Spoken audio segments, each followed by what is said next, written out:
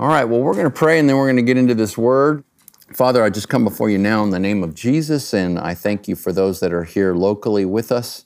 Pray that you will keep us all well, that you will protect these that are out there in the weather, and that you will just provide for their needs. Pray that you'll open up your word to all of us who are willing to pay attention to you, that we'll realize that this word is transforming. It can make us into something new. It can give us the wisdom that we need, the discernment that we need to get through our lives and to navigate this increasingly complex and confusing world. And so I just pray that you'll open this up. It's a book about suffering, and many of us are going through some suffering right now. And I pray that we'll be able to receive what you give us. I pray, Father, that you'll continue to minister to those that are struggling with issues related to their health, related to homelessness, related to finances, related to relationships, just related to confusion about the future. I just pray, Father, that we will open up ourselves to you and know that you're a good God, a loving God, you're a provider, and we want to receive what you provide. And I pray all this in Jesus' name. Amen. All right. So we're in 1 Peter, and when I started this study back toward the beginning of this whole pandemic, I titled it, "This is a Test." And a good motivation, a large part of the motivation of Peter writing this is that here were these Christians who were trying to do everything right, and they were just undergoing tremendous difficulty. Sometimes we kind of have this thought, if you do what's right, then good things are going to happen. If you do what's wrong, bad things are going to happen. But sometimes when you do what's right, the world is full of bad people. The world is full of bad angels.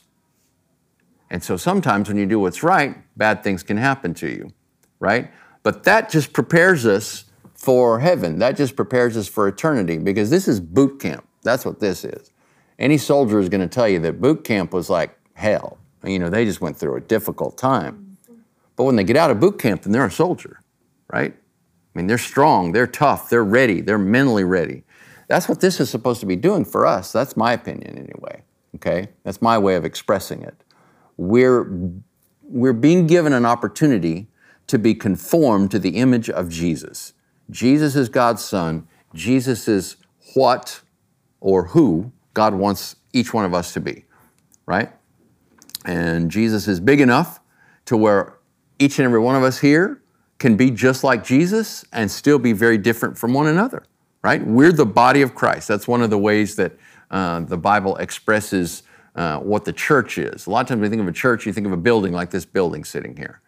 But the church is not a building, the church is people. It's constructed of people. We're the bricks, right? The Holy Spirit is the mortar, and He puts us together. And we're being constructed into this temple to glorify the Lord, right?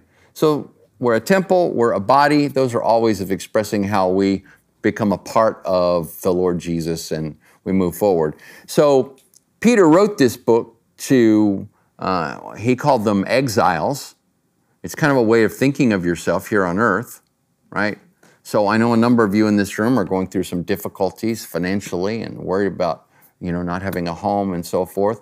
But in the reality, the more at home we are on earth, the less likely we are to pay attention to the Lord a lot of times. But the more we're looking around and not knowing what to do, that is actually an opportunity to depend on the Lord, to say, no, I need you. I need you every moment. I need you to give me water. I need you to give me food. I need you to give me shelter. I need you to protect me. You need that every moment of the day, right? So, those of you guys that are out there, you're tough. There's no question about it. Determined. But we need to express that dependency on the Lord Jesus and say, you know what, I'm just willing to trust you. So he writes to these folks, he calls them exiles, because their main citizenship is heaven. So, people that might come from another country, their main citizenship is Guatemala or Mexico or El Salvador or China or somewhere in Europe or something, okay? If you are a citizen here, that's your primary citizenship. But we're to think of ourselves differently. We're to think of ourselves as citizens of heaven. And that changes your way of looking at the world, okay? Because there's a song, it's actually an old country song. I didn't know it was a country song. I just thought it was a hymn. But it goes, "This world is not my home, I'm just a passing through." I like that, right? Because we're exiles and strangers. We're, in fact, a little later in the same book, and by the way, all of this is coming out of 1 Peter. We've already read all these verses. We're going to read the verses here in just a moment. But he tells us very clearly that we need to see ourselves as aliens and strangers down here, right? So there are those that I think, I don't like this designation. I think that it doesn't respect the lives of people who are just trying to survive and make a better life for themselves. But one of the disparaging terms for those that enter this country without proper documentation, they're entering illegally, is illegal aliens. It just sounds horrible, right? But we just need to think of ourselves as legal aliens, right? But increasingly, if you live your life as a Christian, that's going to put you at odds with those who are in power, because the people that are in power now are increasingly opposed to what the Bible teaches. So if you choose to stand with what the Lord teaches, you may end up having to violate the law. Now, that's a difficult place to be in, but that was Peter. Peter was told, Peter and John, they were told, "Don't preach, stop preaching." And Peter said, "Should we do what you say, or should we do what God says?" And we're going to do what God says. Now, Paul, the Apostle Paul, and Peter in this very letter said, obey the governing authorities. But obey them so long as they are praising what is good and punishing what is evil. When they start punishing what is good and praising what is evil, then we need to protest. And we need to respectfully say, "I'm sorry, can't do that." This was Martin Luther King Jr.'s way of changing.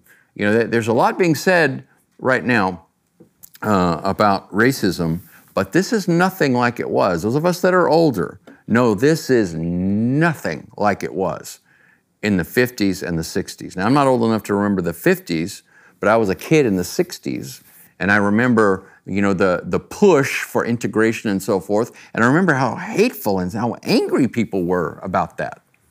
There was just, but MLK made a lot of positive changes. Now, he wasn't a perfect person by any means. If you listen to certain people, they'll make him seem like he's a demon. You listen to other people, they make him seem like he's a martyr and an angel. He was just a man. But his way of protesting was not what we're seeing today. I mean, we're seeing government buildings burning, police stations burning. We're seeing property being damaged. We're seeing people being hurt. That's wrong. That's just wrong. It's not right to hurt people. You see, MLK and those that were protesting with him, and John Lewis was one of his primary companions, and he just recently passed away. I think this just within a week, John Lewis died. And both Martin Luther King Jr. and John Lewis were ministers. And they said, we got to do something about this. And so they did something about it. What they did was different.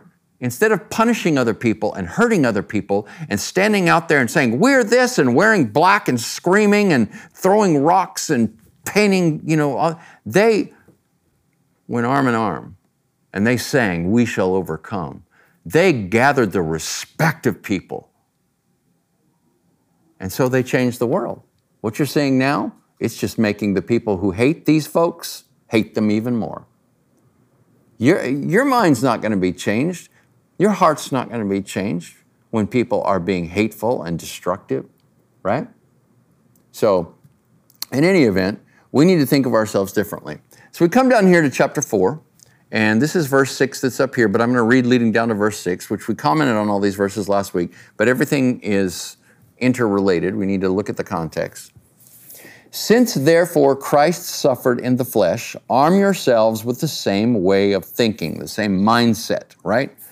For whoever has suffered in the flesh has ceased from sin, so as to live for the rest of the time in the flesh, no longer for human passions, but for the will of God. For the time is past. For the time that is past suffices for doing what the Gentiles want to do, living in sensuality, passions, drunkenness, orgies, drinking parties, and lawless idolatry. With respect to this, they're surprised when you do not join them in the same flood of debauchery, and they malign you. That means they disrespect you, they make fun of you. But they will give an account to him who is ready to judge the living and the dead. For this is why the gospel was preached even to those who are dead, that though judged in the flesh the way people are, they might live in the spirit the way God does. So let's look at that. Everybody's going to give an account, right? We're all going to be judged. We're all going to stand before the judgment seat of Christ. That's the reason why we need to pay attention to the way we're living our lives. When you're in Christ, that judgment is not a fearful time because I know that my sins have been forgiven. I have been set free, and I have been forgiven, and I have been made upright in God's sight, and now I live my life for Christ. But I'm still going to stand before Christ on Judgment Day. I'm still going to give an answer for my life, but it's going to be, what did I do with this life that He gave me? So on Sunday, I think most of you were here on Sunday, or you probably watched online Sunday. I read the parable of the talents. Remember, that was where the master gave 3 of his servants a different amount of money, 1 5 talents, 1 2 talents, 1 talent. Now, I read the New Living, and it said 1 5 bags of silver, 2 bags of silver, 1 bag of silver, because a talent was a weight, right? It was how much the money was weighed, in other words. It wasn't coinage in that sense. And each of them came back, and the first 2 doubled the master's money, and then he gave them more responsibility. He gave them, greater things that they could do. And the last guy just buried it. This is like your life. God gives you gifts. Do you use them, or do you just bury them? Do you use them for yourself, or use them for the Lord? But there's a reckoning coming. So when I stand before the Lord in Judgment Day, I'm going to give an account for my life. So I said this is like boot camp for eternity. This is preparation. God is going to give each of us responsibility in accordance with what we've done on earth or not done on earth. So if I'm in Christ, right, I've opened my heart, I've allowed Jesus to come inside of my life, then I can count on the reality that I'm going to go to heaven. But what's going to happen after that, right? There will be rewards. And for some, I think there will be no tears in heaven. None. But I think there might be some tears shed at the judgment bar of Christ when people realize that they just didn't do anything for the Lord. They just lived for themselves. Here, God poured out all of His grace and mercy and did everything for them, and they just didn't do anything for Him. They didn't serve Him. I think that's going to be the difficulty in judgment. But it says, very clearly here, that everybody is going to give an account, right? This isn't just a Christian thing. It doesn't matter what your religion is or your lack of religion is, everybody is going to stand before the judgment seat of Christ and give an answer for their life, okay? So this is why he's saying, if you got these people, you're trying to live your life right? You're trying, you've put past ways behind you. There's things that you used to do and you don't do those things anymore because you're living for Jesus. Well, now your old friends are making fun of you. Your old friends are hating on you. And what do you do about that? What does he say here? He says, they're going to give an answer to Him who is ready to judge the living and the dead. Don't worry about what they think about you. They're going to give an answer for their lives. You just need to be concerned about your life, okay? Now, here's this difficult verse right up here, verse 6. For this is why the gospel was preached even to those who are dead. Some translations say who are now dead. That though judged in the flesh the way people are, they might live in the spirit the way God does. Now, I've already made the case from earlier verses that you don't have a second chance after death. So this isn't talking about people who died and now they're given a chance to receive the gospel if they had rejected Christ in this life, okay? Dying is not going to change who you are. It's not going to change what you are. You set what you are and who you are by the decisions you're making right now. So when people get to the other side, they're not going to suddenly say, well, you know what, I hated God in life, but now I love God. You're not going to change.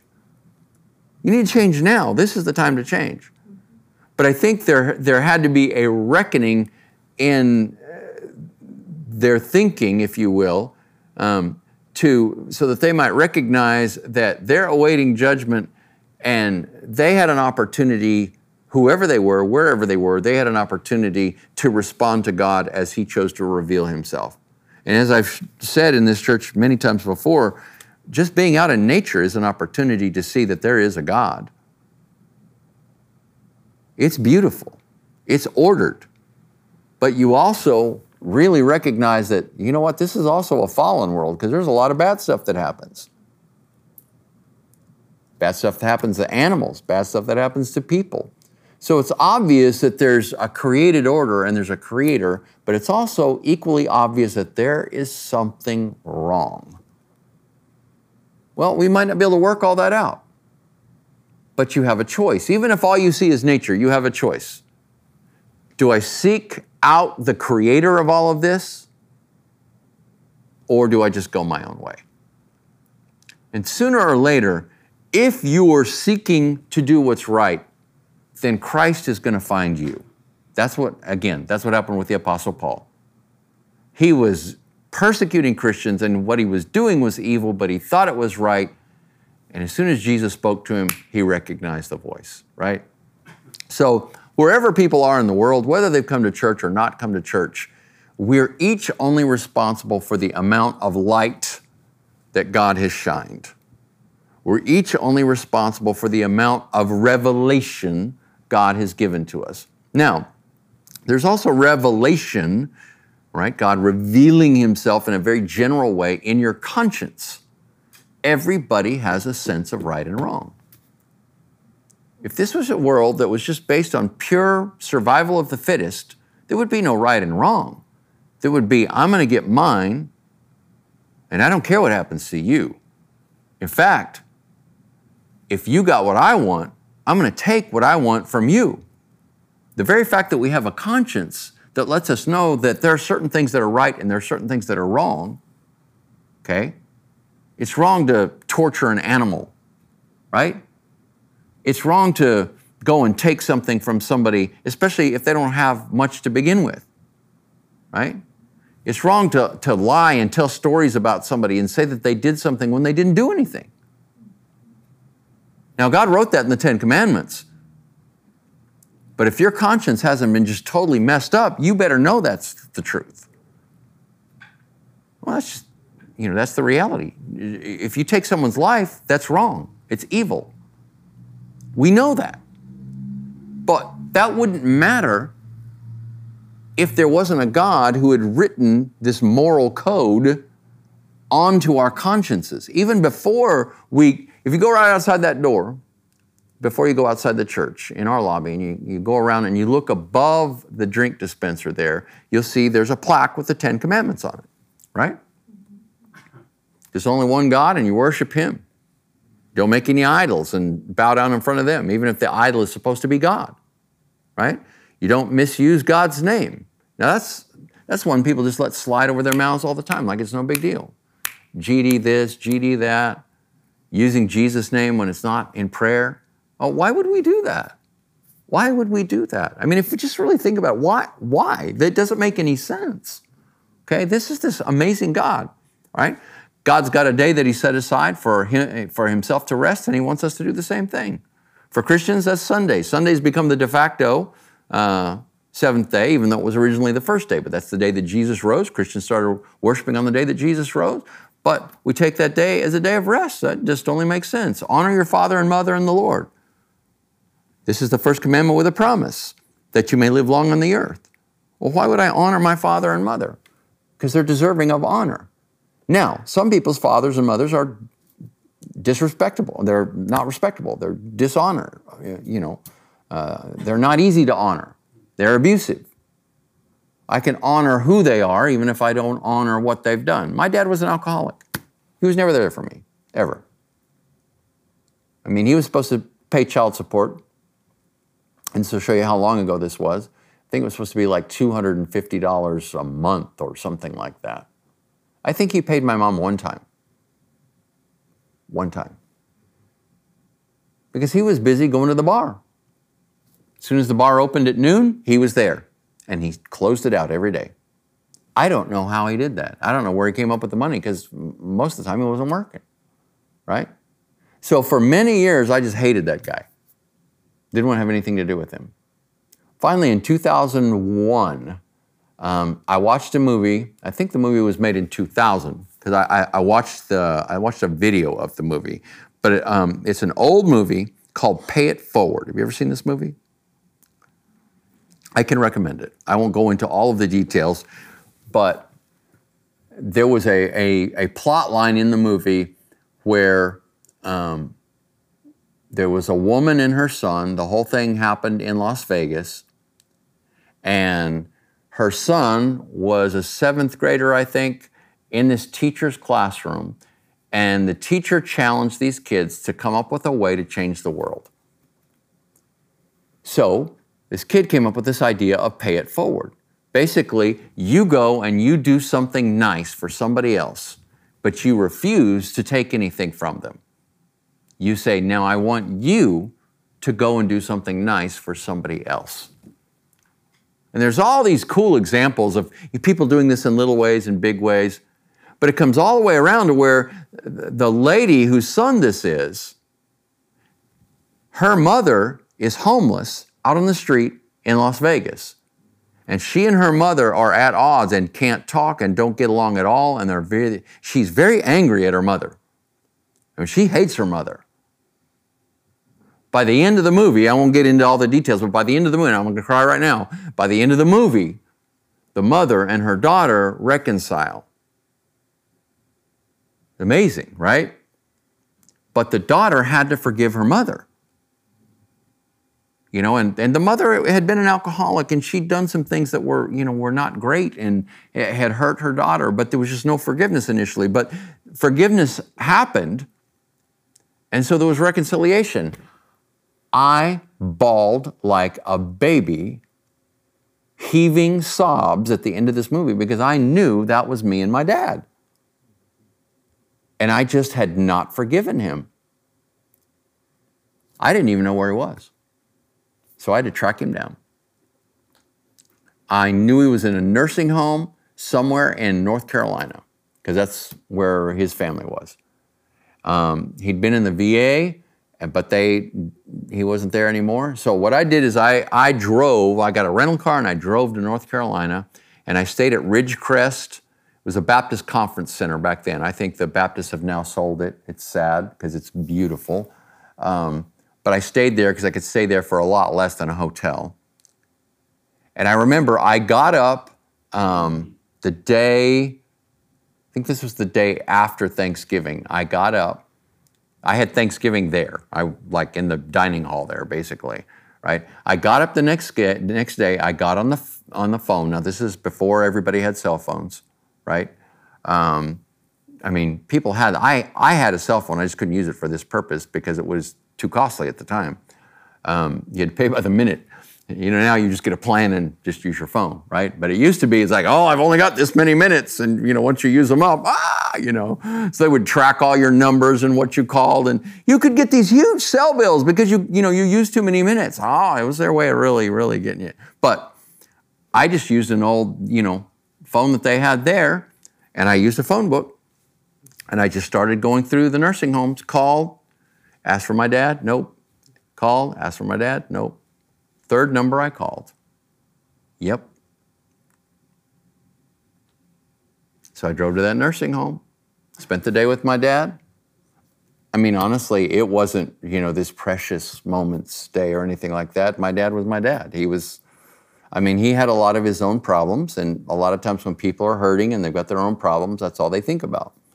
And so he was kind of that way. But it was a time of reconciliation. Right? And I had to have a change of heart in order for that to happen. What people don't realize is when you have a problem with somebody, if you don't make it right, it doesn't go away. 20 years can go by, 30 years can go by, 40 years can go by. It doesn't change. You can still be in the same relationship that you were in or lack thereof after 20 years or 30 or 40 because you didn't do anything. So one of my best friends in high school when I was a freshman was a kid that lived right around the corner from me. We used to do all kinds of fun stuff together. It was illegal to pop firecrackers inside the city limits of Phoenix, but he and I got a hold of firecrackers and we're popping them all over the neighborhood like little idiots. But it was me and that kid and a kid that lived right behind me. And we kind of ran around together. Now, they built these outdoor 3-wall racquetball courts when our high school was built. So everybody was playing old school 3-wall racquetball, right? It's different than 4-wall and a roof racquetball. It really is. It's just a different type of a game. But this kid and I were very competitive with one another, and we're getting in there and we're playing racquetball, we're playing really hard. So we bet a quarter on a game. A quarter. And there was a dispute over who actually won the game. And from that point on, we stopped being friends and we never talked again. That's just utterly stupid. But I was in 9th grade. Now, that doesn't make me okay. I wasn't a Christian yet either. But even after I became a Christian, why didn't I go make things right with that kid?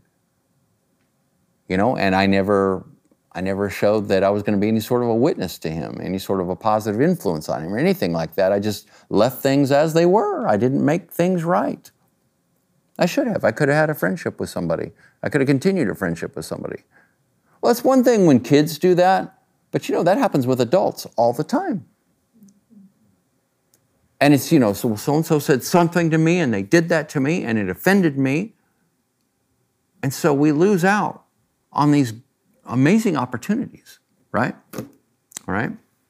Well, sometimes I need to be willing to suffer in order to do what is right, okay? So that's what this is talking about. Now, this is why the gospel was preached even to those who are dead, that though judged in the flesh the way people are, they might live in the spirit the way God does. Right? This is not saying there's a second chance. Does this mean those who are dead in transgressions and sins but alive in the flesh, right? Or does this mean those who are actually dead in the grave? Well, there's a translation of the Bible called the God's Word translation, and I thought that it kind of lent some it shed some light on this. Unbelievers insult you now because they are surprised that you no longer join them in the same excesses of wild living. They will give an account to the one who is ready to judge the living and the dead. After all, the good news was told to people like that, although they are now dead. It was told to them so that they could be judged like humans in their earthly lives and live like God in their spiritual lives. So, at some point, while these dead persons were still on earth, the gospel was preached to them, not later in the grave. Presumably, they accepted the truth of the gospel and now live like God spiritually. So that's kind of one way of looking at that. So if we read 1 Peter 4, 1 through 6, in the flow of Peter's thought, I gave my own kind of paraphrase, right? I wrote this several years ago, but this is just my way of looking at those words and distilling them in my brain and then saying them my way. You need to suffer through the tests and temptations of the flesh, because when you do, you will be done with sinful actions. Your life on earth will be about doing God's will, not fulfilling your own desires. You've sinned enough. Now, to be sure, your old friends who haven't submitted to Christ cannot understand your change of heart. In fact, they treat you badly because you won't go out partying with them anymore. Don't worry. They'll be judged just like you and I will. Everybody will stand before Christ. This is why the gospel was preached successfully to people who were once like them, but who are dead now. Those unbelievers, or these unbelievers, judge those who follow Christ as fools, but all of us fools will live our lives eternally according to God's standards, not according to the expectations and values of those who live worldly, unbelieving lives right now. Right? So There's two ways of looking at this. The gospel is preached to those who are dead. This can mean spiritually dead. That's all of us until we come to Christ. You're born alive, right? If you're living your life now and you're drawing breath, but we're living spiritually dead lives, right? I've often said it's like this. Have you ever been sitting so long that a part of your body falls asleep? Like your foot falls asleep or your leg falls asleep? And you get up and it's like, pins and needles, right? It's that weird, feeling. Or I've done this, I've fallen asleep on my hand before. And then I turn over and my hand is like, it even feels like it's thick. I'm like, Lord, please make it so my hand is okay. Because right now, or, have you ever been to the dentist and they give you Novocaine and whatever, and then your lip is very fat like this and you talk like this, you can't even, right?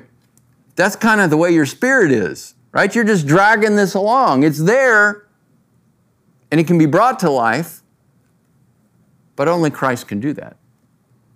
So, then there's the idea of obviously being, physically, literally dead. Well, we don't want to die while we're still spiritually dead, or we'll be dead forever, right? You'll be raised, judged, and destroyed in hell, dead forever. You need to be raised now in the Spirit, so you'll be raised forever to be with Christ, okay? So, if the gospel was preached only while people were on earth, not after they died, then listen to this comment by this church. He's called one of the church fathers. His name is Irenaeus. He said, the divine prophets lived according to Jesus Christ. Well, they didn't know Jesus Christ. But Irenaeus is saying they lived according to Jesus Christ even before Jesus came to earth. Further, he says, and that of him, even the prophets were disciples in the Spirit, looking forward to him as their teacher. There you go. Looking forward to him as their teacher. And this is those who are seeking God and haven't quite found Christ. They perhaps have not even had access to a Bible. But they're seeking God as this God who has established a moral code for us. They're seeking to do what's right. They're trying to love people. They're trying to help people. They're trying to live right lives. Eventually, they're going to be found by God. God's going to find them, okay? Even if that means that they never find Christ personally while they're on earth. So, C.S. Lewis wrote this series of children's books called The Chronicles of Narnia. They made a couple of them, I think they made 3 of them into movies. They didn't go any further than that. And they were pretty good. Not great, but they were pretty good. But the books are great. Even though they're children's books, they could definitely be read by adults and enjoyed by adults. In fact, that was one of C.S. Lewis's things. He said, if a children's book can only be enjoyed by a child, it's probably not a very good book. So he wrote these children's books, and they're called The Chronicles of Narnia. The 7th book, he wrote 7 of them, is called The Last Battle. Now, The Last Battle is really kind of C.S. Lewis's way of looking at Revelation, okay? The end of time. There is a character in this story who is not a worshiper of Aslan. Now, Aslan is a lion in Narnia, but he's a Christ-like figure, okay? I know that might sound weird, but Jesus is called the Lion of the tribe of Judah, so you can see where C.S. Lewis might have gotten that. It's a symbol. Lions are regal and powerful and all these other things. But Aslan is the Christ figure. He represents good. And there's in the early story, there's a white witch. She freezes the world and she represents evil. But evil kind of rears its head in various ways.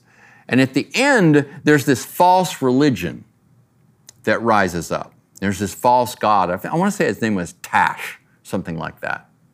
And the way they presented, or the way Lewis presented this, it was the kind of religion that that has very, very devoted and militant followers. It reminded me of Islam, frankly, okay? Well, a worshiper of Tash ends up in Aslan's country at the end. And he stands before Aslan and he's terrified because he thought Aslan was evil and Tash was good. And he thought he was going to be mauled and destroyed and whatever. But Aslan explained to him, no, you worship Tash with characteristics of Aslan. And you put the evil characteristics of Tash on Aslan. In other words, although the God you were worshiping was false, you were worshiping him with the right attributes of the true God. And so as the result, in the Chronicles of Narnia, C.S. Lewis has this fellow stumbling into Aslan's country and feeling perfectly comfortable there. I suspect this was Lewis's way of helping us to understand what happens to people in other parts of the world who are sincere about their faith and who are worshiping their God, just not understanding that their God is a false God, but worshiping their God with these attributes of the true God. Friends, God is good. God is good. And he's not going to destroy anybody in hell who tried to do right and tried to do good and sought to worship him. He's just really not.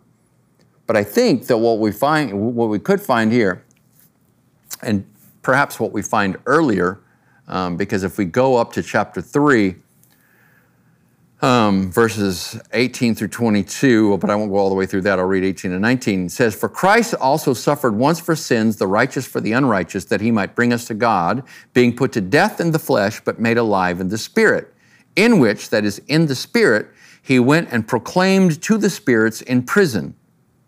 Right? So what was the substance of that proclamation? The substance was that he had accomplished redemption. He had gone to the cross. He had made a way for people to get into heaven through him.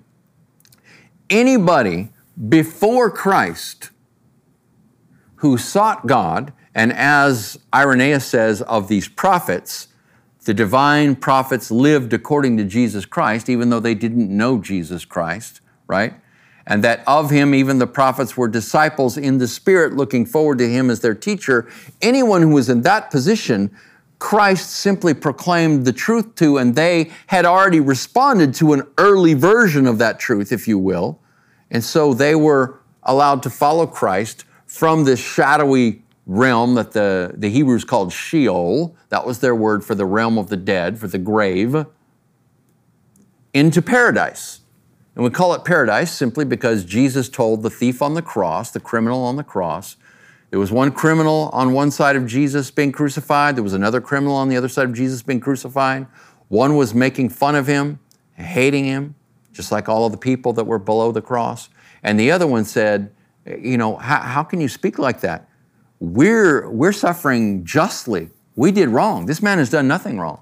And then he turned to Jesus and he said, Lord, he said, remember me when you come into your kingdom. Jesus said, today you will be with me in paradise. Jesus died that day. And that criminal died that day. And that criminal was with Jesus in paradise. Now, there's a passage of Scripture in Ephesians chapter 4 that talks of, it quotes a psalm and talks about Jesus leading forth a host of captives.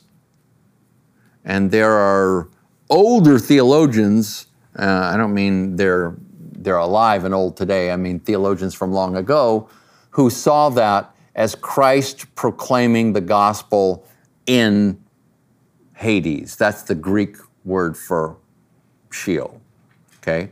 It's often translated hell, but this is really not the same idea. Hell is the final state. Hell is the lake of fire. Nobody escapes from hell.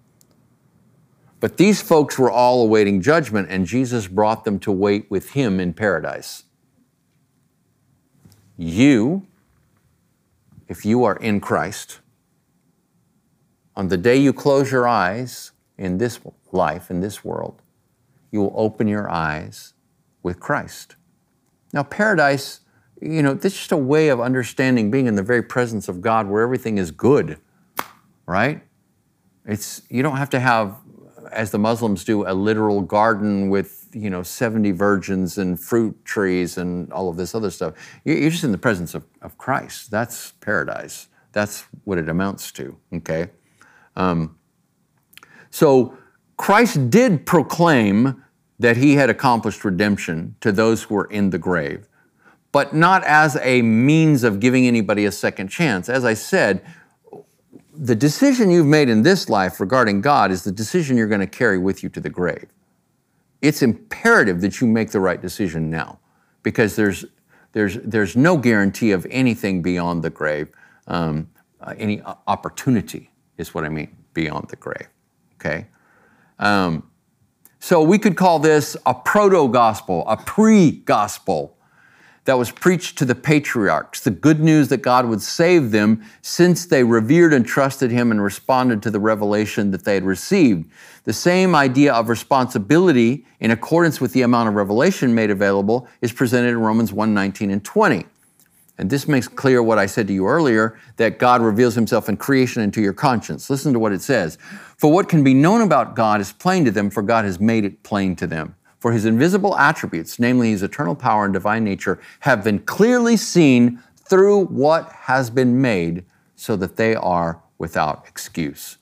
So Jesus didn't preach the gospel to those in the realm of the dead in order to give them another chance to repent. No, they'd already had that opportunity, and Christ made proclamation of that fact. And he brought with him to paradise all those in history who had believed and hoped for God's salvation. All will come to judgment. God is not unfair. Each person will be judged according to what he or she had opportunity to hear and respond to. Without Christ, we are dead in transgressions and sins. And we are made alive when the Holy Spirit enters our lives and gives us a new birth. Listen to what it says in Ephesians 2:1-6. And you were dead in the trespasses and sins in which you once walked, following the course of this world, following the prince of the power of the air, the spirit that is now at work in the sons of disobedience, among whom we all once lived in the passions of our flesh, carrying out the desires of the body and the mind, and were by nature children of wrath like the rest of mankind. But God, being rich in mercy, because of the great love with which he loved us, even when we were dead in our trespasses, made us alive together with Christ. By grace you have been saved, and raised us up with him and seated us with him in the heavenly places in Christ Jesus. And then John 3:5-6, Jesus answered, Truly, truly, I say to you, unless one is born of water and of the Spirit, he cannot enter the kingdom of God. That which is born of the flesh is flesh, and that which is born of the Spirit is spirit. That's why we say you have to be born again. Your flesh, your natural self, cannot enter the kingdom of heaven. Your spirit has to be raised and reconstituted, if you will. Your spirit has to be raised and metamorphosized, raised and transformed. And then when you die, that spirit goes to be with Christ, and then you are raised with a body, not unlike this physical body, in that you're going to be able to touch people and talk to people, and we won't need food, but we'll be able to eat. Jesus did. Jesus appeared to the disciples, and they thought he was a ghost. He said, here, you got some fish? Give it to me. And he ate with them, had communion with them. So the body that we'll receive is like this one, but unlike this one in that it's healthy and energetic and it lives forever, okay? And Romans 8:9-11 says, however, you are not in the flesh, but in the Spirit. That's how we're to walk, in the Spirit. If indeed the Spirit of God dwells in you. But if anyone does not have the Spirit of Christ, he does not belong to him. If Christ is in you, though the body is dead because of sin, yet the Spirit is alive because of righteousness. But if the Spirit of him who raised Jesus from the dead dwells in you, he who raised Christ Jesus from the dead will also give life to your mortal bodies through his Spirit who dwells in you. So you see, you get a spiritual resurrection now if you call on the name of Jesus. If you actually call out to him and say, Lord Jesus, save me. That's all that's required, right? The Bible tells a story of two men that went into the synagogue. That was their version of the church. There was one that was a Pharisee, and he went to the front of the church and was real proud of himself. Looked up toward heaven, basically started bragging on himself. Said, I thank you, Lord, that I am not as other men. I thank you that I give a tithe of all that I make. He's just bragging on himself. I don't know how you pray and brag on yourself. I don't get that. But that was kind of the, sanctimonious, self-righteous mindset of the Pharisees. And there was another man who was a tax collector. Everybody hated the tax collectors back then. Who likes the tax man, right? I got a call from a tax collector right in the middle of the shutdown and the pandemic. We do everything we're supposed to do as a church every single month, all the time. We file all this paperwork, whatever. But inevitably, there's some paperwork at some point in time that they just don't get right. And they send us these letters. And then my ladies, who are not professional tax accountants, have to work through all this and call them and track it down and oh, we're sorry. And blah, blah, blah. But they do it over and over and over and over and over. We get these papers all the time. But this is the first time I got a call. Now, this guy was trying to be as nice as he could, but I wasn't happy with the guy who's calling me on something. We pay what we're supposed to pay. I'm absolutely sure that in fact, we've gotten stuff from the IRS that says, oh, we owe you money. Here, you overpaid. But they never put two and two together. I'm saying that because this guy could have been the nicest tax collector in the world, but I was not very happy with him. I said, you're calling me in the middle of a pandemic. We can't even meet. We're not even doing anything right now. I was not terribly pastorally, I think. I didn't cuss him out or anything like that. But I can imagine how these people felt about these tax collectors who came to their door. Money. Roman Empire. Money. The thing is, those tax collectors could collect as much as they saw fit to collect, and they got to keep the extra. How horrible would that be? Your local tax collector could say, I think you owe me about this much. Your property taxes are going to be raised because I need a new Mercedes, but this tax collector sat in the back of the room. He wouldn't even look up. The other guy's looking up toward heaven. Now, that is how they prayed, by the way. They saw God as beyond them. They lifted their hands and they prayed toward heaven. But this guy was bragging on himself. Tax collector looked down, wouldn't even look up. And all he said was, God, be merciful to me, a sinner. 7 words. Jesus said, one of those men went out of there right. One of those men went out of there justified. In other words, one of those men left church saved that day. And it wasn't the guy who was all holy and righteous and bragging on himself. It was the guy that cried out for mercy. So that's all that is required, but that puts you in a different position. That puts you in the Spirit, because then the Spirit of God comes inside and He does a complete remodeling job, right? He starts in your innermost chamber, probably the master bedroom, and He starts working through your life and working through that house that is you, so that He can make you what He wants you to be. So today, we preach the gospel to those who are spiritually dead in the hope that they will repent and live. We're going to all die, and we're going to be raised and judged. Those who are in Christ will live with Him for eternity. Those who have chosen their own selfish desires above God will be destroyed in an eternal hell. It is appointed for everyone once to die, and then comes judgment. And many of those who sleep in dust, this is from the Old Testament, by the way, this is Daniel 12:2. And many of those who sleep in the dust of the earth shall awake, some to everlasting life, and some to shame and everlasting contempt. Then Jesus said, do not marvel at this, for an hour is coming when all who are in the tombs will hear His voice. That is the Son of Man's voice. That's Jesus' voice. And come out, those who have done good to the resurrection of life, and those who have done evil to the resurrection of judgment. So don't worry if you're in Christ. We don't have to fear judgment. Jesus said, truly, truly, I say to you, whoever hears my word and believes Him who sent me has eternal life. And he does not come into judgment, but he's passed from death unto life. That's all out of John. That's John 5:24, and the previous verses were just a few verses down in John 5:28 and 29. So judgment will be a time of reward, not condemnation for us. For there is therefore now no condemnation for those who are in Christ Jesus. And that's Romans 8:1. For God has not destined us for wrath, but to obtain salvation through our Lord Jesus Christ. That's 1 Thessalonians 5:9. With that in mind, don't fear, for we must all appear before the judgment seat of Christ, so that each one may receive what is due for what he has done in the body, whether good or evil.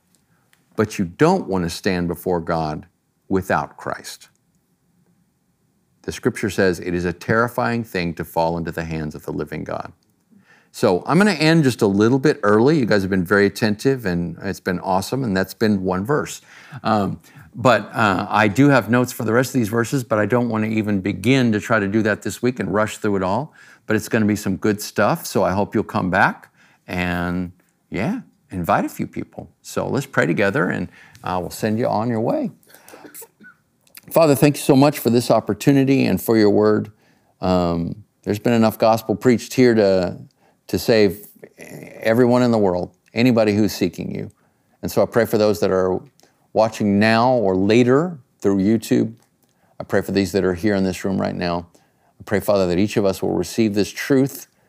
More importantly, we'll receive the one who called himself the way, the truth, and the life. And we will know that we're saved. And we will know that one day when we stand before you in judgment, we will have nothing to fear. I pray all this in Jesus' name. Amen.